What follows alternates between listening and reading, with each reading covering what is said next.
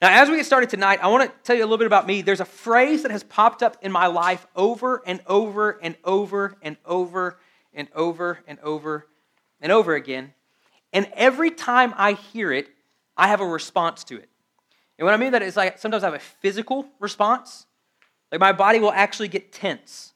And I have this like fight or flight kind of physical response. My heart starts beating a little bit faster. Palms sweaty. Never. So I have this fight or flight response, and I get ready to either give a verbal response or to get out of the situation. Other times I have an emotional response. When I hear this phrase uttered, sometimes I get defensive, sometimes I get angry, sometimes I get a little bit scared. But it's come up over and over again in my life. The phrase is this: but Michael, you're a Christian. But Michael, you're a Christian. And the reason I have a defensive response to that phrase is because anytime somebody has said that phrase to me, they have this expectation of what I should be doing as a Christian, and I'm not living up to that expectation. Every single time that phrase has been said, but Michael, you're a Christian. They follow it with what they believe Christians should do and should be about, simply to point out what I'm not doing. Now, I'm about to tell a story, but before I tell this story, I want to give a little context. Here's what I believe about scholarships in youth ministry. So every event, a lot of events that we do cost money, okay? Youth camp, as an example, costs $215. What I believe about scholarships is this. Number one, if you need a scholarship, if you cannot afford to pay for one of our events, money will never be the reason you don't come to something. Ever. I expect every student, every family to pay exactly the amount that their family can pay. So if we have an event that's $215, and your family can pay $215, you can afford it, then I want your family to pay $215. But if your family can pay $37.12, I want your family to pay what? $37.12. And if your family can't pay a dime, then don't look for change in the couch. Don't pay a dime.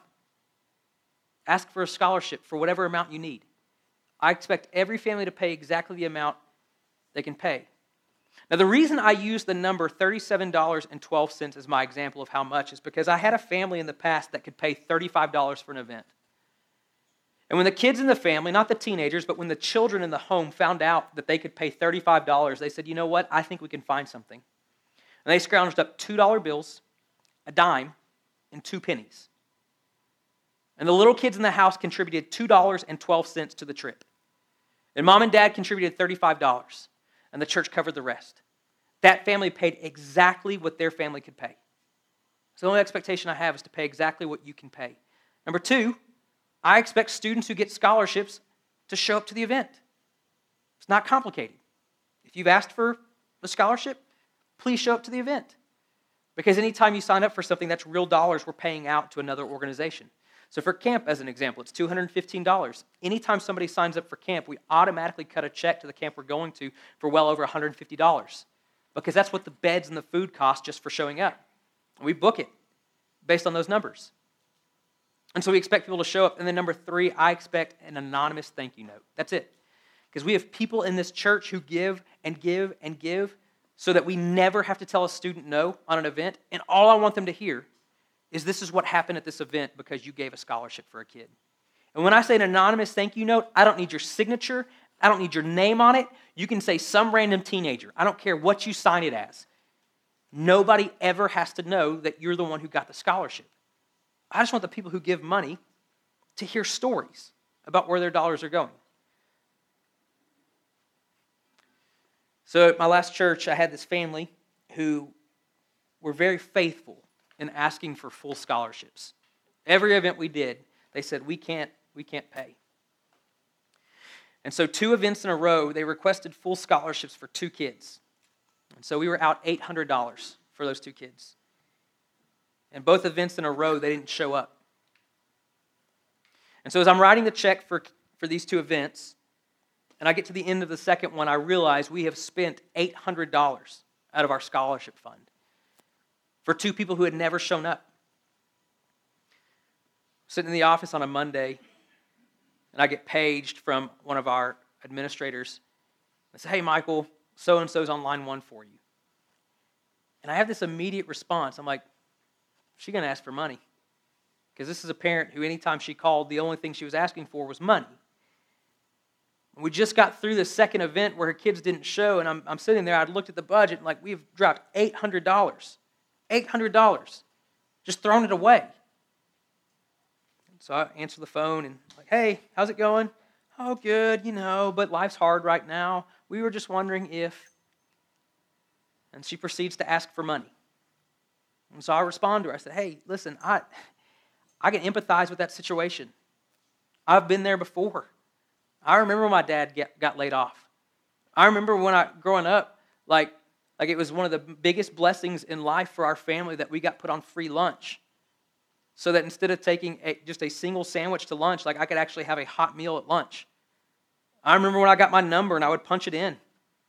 I remember those times. Like I remember what it's like to be on hard times. I get it. And so I'm sitting there and I'm empathizing with this person. I understand what it's like to be down and out financially. So she said, hey, I know there's this lock-in coming up. Can we get a scholarship for it? I said, no. You can't. You can't, and here's why. Over the past few months, we've expensed $800 for nothing for your family.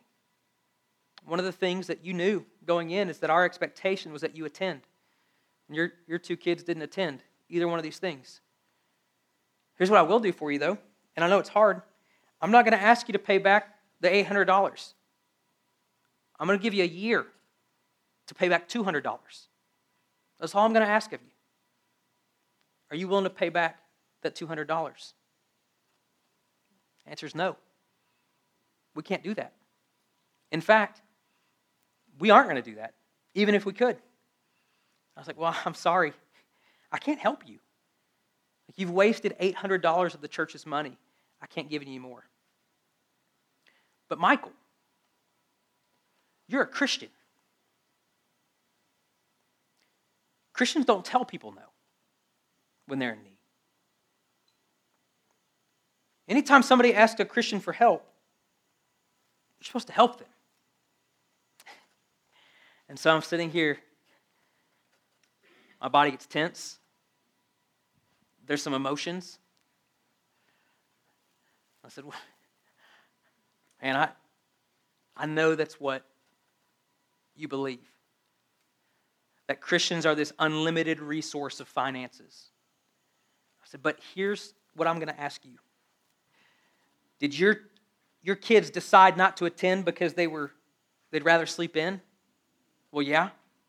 Well, so you've put me in a tough situation where you believe Christians should do certain things, and I'm saying right now my responsibility as a Christian, as a pastor, is to protect those dollars so that kids that will actually use those dollars can have those dollars. So that I can continue to say yes to everyone else. And so that phrase, but Michael, you're a Christian, it put me in a rough situation, and I was tasked with living out being a Christian with expectations that I was not able to meet on my own. 9th grade, I'm in biology. As a study group, we've got a big test coming up, and we're going through and we're studying Darwinian evolution. And so as we're going through the notes and we're going through the practice test and all that kind of stuff, the question comes up about macroevolution.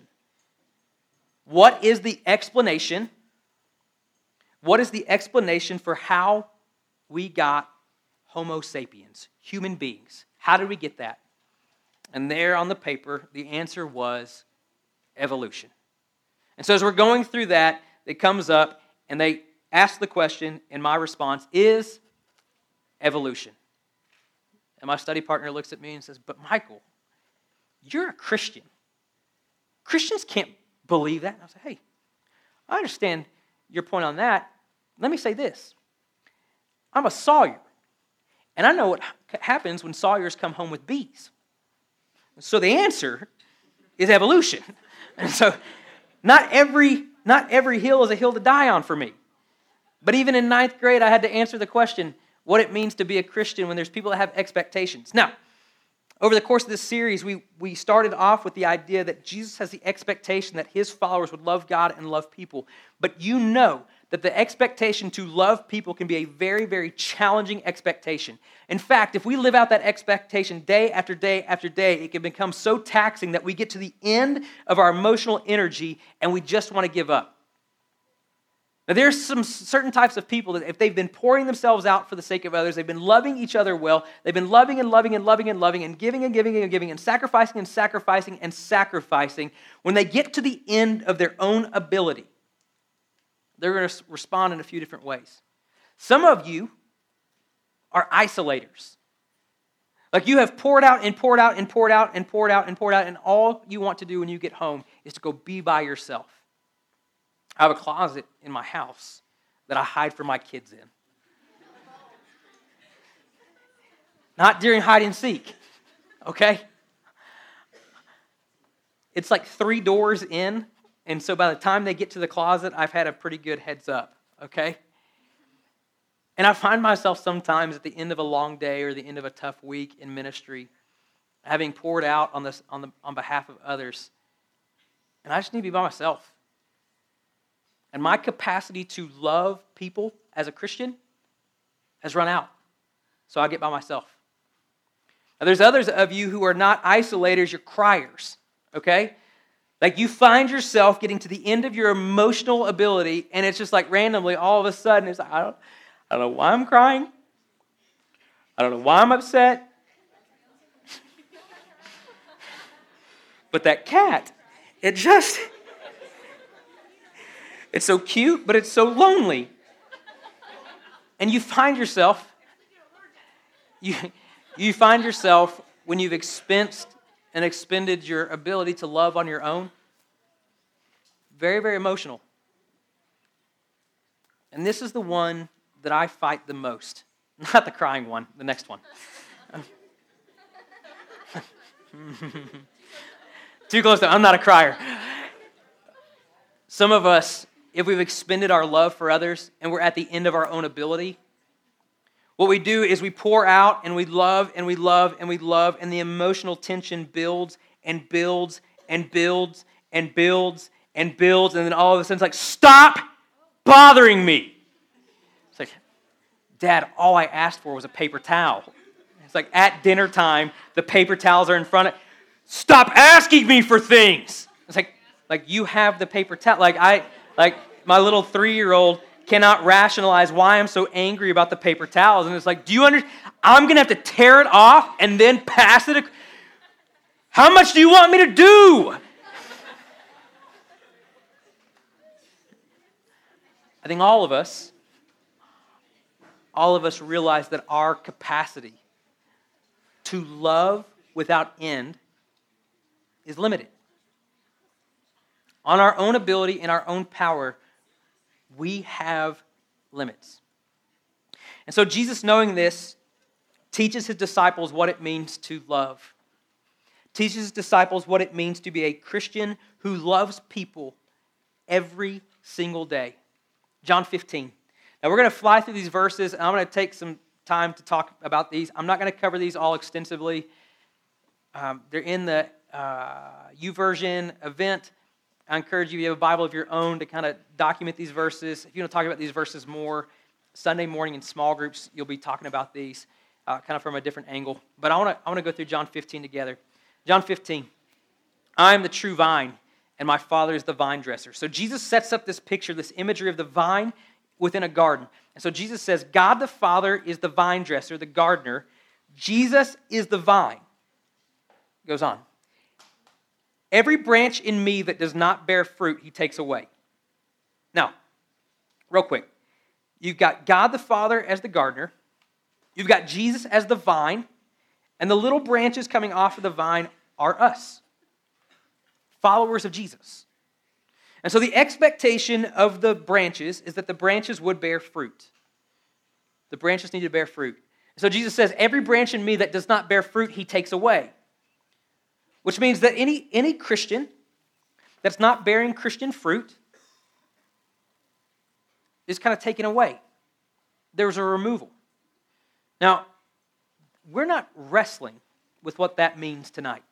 Okay, I just want to if you're saying, what does it mean for the branch to be removed? We're not wrestling with that tonight. That is a different theological topic than we're going to cover tonight. I want you to see the next part, though. But every branch that does bear fruit, he prunes so that it may bear more fruit.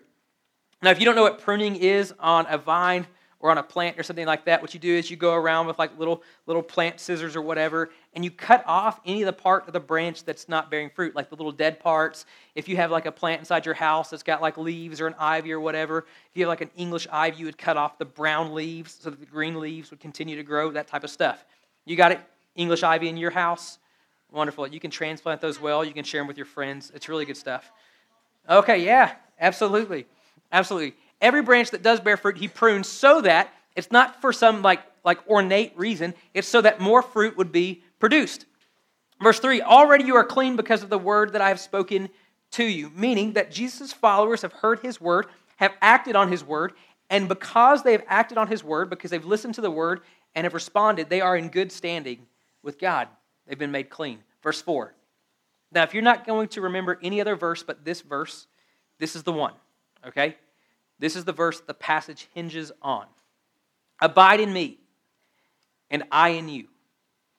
As the branch cannot bear fruit by itself unless it abides in the vine, neither can you unless you abide in me. Now we're going to wrap up thinking about this phrase, abide in Christ. But before we do, I want to just kind of get this picture in your mind. When you see the word abide, I want you to think of effortless rest. Effortless rest. Now at camp and on some of our retreats, we've set up Enos. And one of the things that drives me crazy when some of our students set up Enos or hammocks, anything like that, is they seem to want to put them up 6 feet to 8 feet off the ground. I can't get into those. There's no way.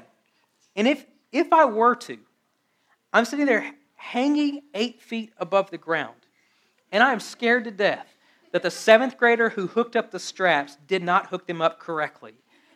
There is nothing effortless in that type of rest for me. When we hear the word abide, I want you to think of effortless rest. Now, if we back up two chapters in the Bible, what we'll see is that this passage in John 15 is actually happening between Jesus and his disciples at the Last Supper, right before he's betrayed, right before he's crucified on the cross. And if we look back at John chapter 13, Jesus looks at his disciples and he says, tonight, one of you will betray me. One of you will betray me. So the disciples are like, well, who's going to betray him? Who's going to betray him? And they look over at John, the beloved disciple. And you know what it says John is doing at this Last Supper? He is reclining against Jesus' chest. He's like lounging. And he's reclining against the chest of his friend. And so what the disciples do is they say, hey, John, ask Jesus who's going to betray him.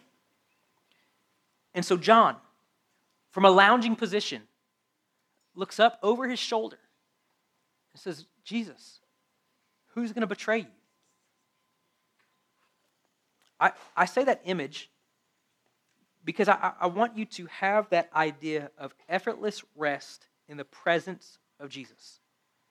Like the communal, the friendly, the intimate aspect of reclining with Jesus is the effortless type rest that Jesus is talking about when he says, abide in me. It's not a stranger. It's not somebody we don't trust. It's not somebody we don't know. And it's not by our own efforts.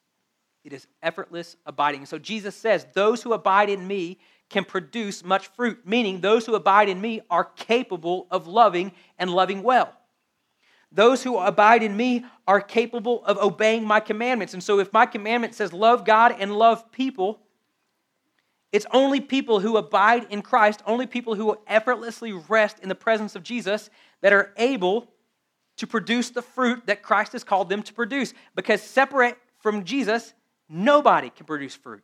Verse 5, I am the vine, you are the branches. Whoever abides in me and I in him, he it is that bears much fruit. For apart from me, you can do nothing. Do you know why the tension builds?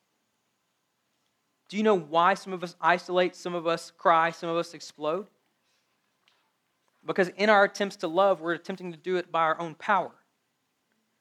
We're attempting to do it divorced from a regular, daily abiding in Christ. Because if I was abiding in Christ, I wouldn't blow up at my kid for asking for a paper towel. Because Jesus wouldn't blow up at my kid for asking for a paper towel. Verse 6. If anyone does not abide in me, he is thrown away like a branch and withers, and the branches are gathered, thrown into a fire, and burned. But if you abide in me and my words abide in you, ask whatever you wish, and it will be done for you. Meaning that if you are in the presence of Jesus, abiding with him, that his will be your will, and your requests, that when you make them known to him, will come to fruition. He hears you, and he'll respond. Verse 8, by this my Father is glorified, that you bear much fruit, and so prove to be my disciples. Let me say this. I believe in this room right now, there's a large percentage of people in this room who would call themselves Christians who are not Christians. One of my biggest concerns is that you would graduate out of this student ministry having said a prayer, having called yourself a Christian, but you've never actually committed your life to Christ. It is okay in Georgetown to be a Christian. In fact, in most of the circles you run in, it is socially expected of you to be a Christian. I want you to hold yourself accountable to this verse, that God is glorified when you produce fruit, but when you produce fruit, spiritual fruit, that's when you prove to be a disciple. It's not what you call yourself. That's the test. It's the fruit that you bear. And so if you find yourself pushing back against Jesus' commands, if you say, you know what? I'm not really interested in loving people. That's too much to ask. I'm not really interested in making amends. I'm not really interested in that whole forgiveness thing. I'm not really interested in love, joy, peace, patience. I'm not interested in those types of things, making new disciples. I'm not interested in that. Then I would just, can I ask you, why is it that you don't want to bear the fruit of being a disciple? And I'm serious when I say this. There are many students I've had, and probably many students right now, that would call themselves a Christian. They would identify as a Christian. They need to take a step back and ask the question, have I ever committed my life to Christ? Or have I simply committed myself to calling myself a Christian? Verse 9, as the Father has loved me, so I have loved you. Effortlessly rest in my love. So as we're singing some of the songs tonight, there is something so interesting when we're singing the chorus, you are good, you are good, you are good. And one of the things I like about that chorus is that it's effortless. Like if you're brand new here tonight, I don't care what your musical background is, you are able to pick up the words and the notes of that chorus. Because it goes like this, you are good, oh. You are good, oh, oh. You are good, and then we kind of mix it up by saying oh again. You are good. Now, the reason I point that out, I experienced it, and I know some of you experienced it, that when the effort goes away, when we're not thinking, but we're simply allowing ourselves to be expressive, it's in some of those moments where we actually feel the presence of Jesus. I love it. Verse 10, if you keep my commandments, you will abide in my love, just as I have kept my Father's commandments and abide in his love. Meaning, if you keep my commandments, you're doing like Jesus did. You see, Jesus did not reject what God wanted. Jesus made every attempt to stay in stride with what the Heavenly Father asked of him. And in turn, his disciples will do everything they can to stay in step with what Jesus asks of them. These things I have spoken to you, that my joy may be in you and your joy may be full. When Jesus asks his followers to abide in him, it's not to give them a life of drudgery. It's not to make them sad, unhappy people. The fruit of abiding in God's love, the fruit of abiding in Jesus is nothing but joy. Verse 12, this is my commandment, that you love one another as I have loved you. This is huge. Jesus went to the cross to show his love for others. Jesus poured himself out to the full to show his love for others. I want to go back to, if we on our own efforts try to pour ourselves out, we will reach our limit. We will. It's only abiding in Christ's love that we have the ability to love one another. Greater love has no one than this, that someone laid down his life for his friends. Now hey, you remember the context of this statement? He's at the Last Supper. He's about to be betrayed. He's about to go to the cross. And he says, if you want to know what great love looks like, wait about 18 hours. You're going to see it. Verse 14, you are my friends if you do what I command. No longer do I call you servants, for the servant does not know what his master is doing, but I have called you my friends. For all that I have heard from my Father, I have made known to you. You did not choose me, but I chose you and appointed you that you should go and bear fruit, and that your fruit should abide, so that whatever you ask the Father in my name, he may give it to you. These things I command you, so that you will love one another. Here's my encouragement to you tonight. Two things. As you're praying through in your own life what it means to follow Jesus, I'm going to challenge you to allow yourself the opportunity for effortless rest in the presence of Jesus. My wife got invited to a women's event one time, a women's Bible study kind of deal. She went to it. She came back and told me what they did. So it was a house full of women in a living room, kitchen, surrounding area. And they went and they sat down. The lady who had invited them over asked them to close their eyes.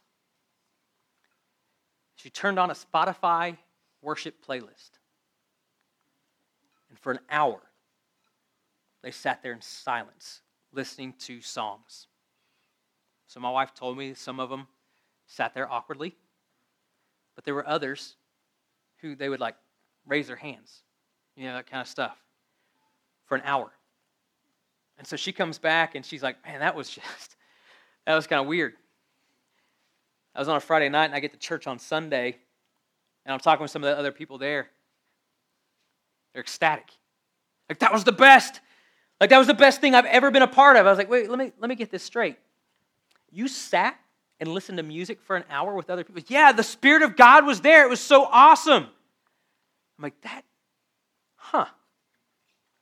that does not sound like me at all. But you liked it? Yes, it was awesome. How could you not like something like that? I'm like, oh, wow. And I thought to myself, if I were to go into a place like that, how hard I would have to work to fit in there. Effortless rest in the presence of Jesus may look different for you than others. You need to be honest about how you're wired. There are some people that to be in the presence of Jesus, they need to sit in silence and listen to his words in song. And it's in those moments where they effortlessly rest in the love of Jesus. I had a group of students going through something similar to leadership track years ago. They said, instead of reading multiple books a year, let's get one big challenging book. And so they asked the question, what is it that we could read that would be challenging and valuable? So I asked them, are you willing to read 2,000 pages? They said, yeah, absolutely. I said, all right, let's read Wayne Grudem's Systematic Theology. Wayne Grudem's Systematic Theology is a tome. It is a huge undertaking. It consists of over 2,000 pages of deep theology. We got about 37 weeks in, and some of our students were still tracking through a chapter a week. And we got to the end of those weeks, and one of the students came up to me and he said, hey, Michael, one of the things that God has really been showing me as I've been going through this is that some of our people in our group may not actually be repentant. I was like, what do you mean by that? He said, well, Grudem talks about how there's 3 necessary steps to repentance. And he said, I just don't think that our group's repentant. And so I need to spend some time talking to our group about what true repentance really is. I was like, man, okay. And so he says, hey, the first step in being repentant is to acknowledge that what you're doing is actually sin. He said, when I talk to some of our friends in our small group that smoke pot, they're like, yeah, I know it's wrong or whatever. I know it's kind of wrong. Okay. And they'll like halfway admit that it's wrong. He said, so I don't really think they're really admitting, but I'll kind of give them that one. And then he went on, he said, but Grudem says the next step in repentance is to hate the sin. And he said, this is where I don't think they're repentant. I'm like, why is that? He said, because when they say, oh yeah, I know it's wrong, they do it with a smile on their face. Like this. Oh yeah, I know it's wrong, but yeah. And at no point when they talk about how wrong it is, do I ever feel like they actually hate what they're saying is sin. How can you be repentant of something that you don't hate? And he said, I certainly know they're not doing the third thing that Grudem says that repentance entails, which is running away from your sin. Because what they do is they say, oh, hey, I know it's wrong, but then every single weekend, that's all they do with their friends. That doesn't sound like running. And I asked him the question, I said, hey, man, why are you so fired up about this? You know what he said? Because I've never felt closer to Jesus.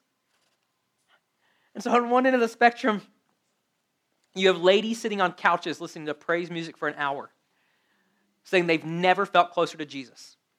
And on the other end, you have a 17-year-old reading Wayne Grudem's Systematic Theology. And you know what he says? I've never felt closer to Jesus. Now, for some of you, the idea of reading 2,000 pages sounds like a whole lot of work. But for others of you, it's nothing. And if you're like me, sitting in a circle silently for an hour listening to praise music might sound like a whole lot of work. But for others, it's not.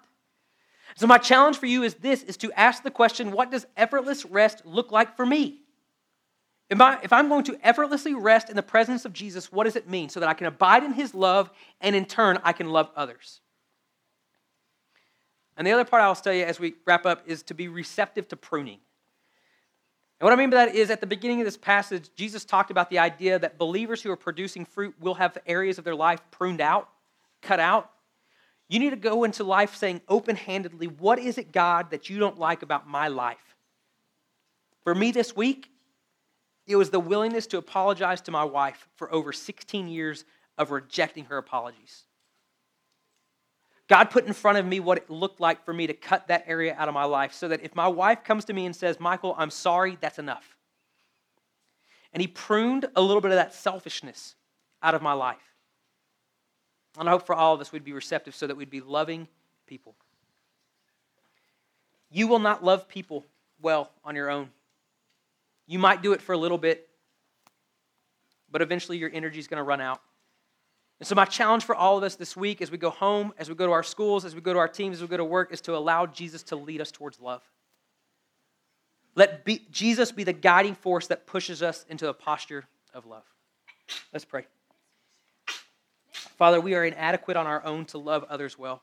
And we are so grateful that you would allow us to see your love for us so that we would pour out our love on behalf of others. And so, Father, we pray that we would be people that are humble and receptive and able to rest in your presence so that ultimately the Father would be glorified and others would have a relationship with you. In all things we do, we pray that we bring the Father glory. It's in Jesus' name.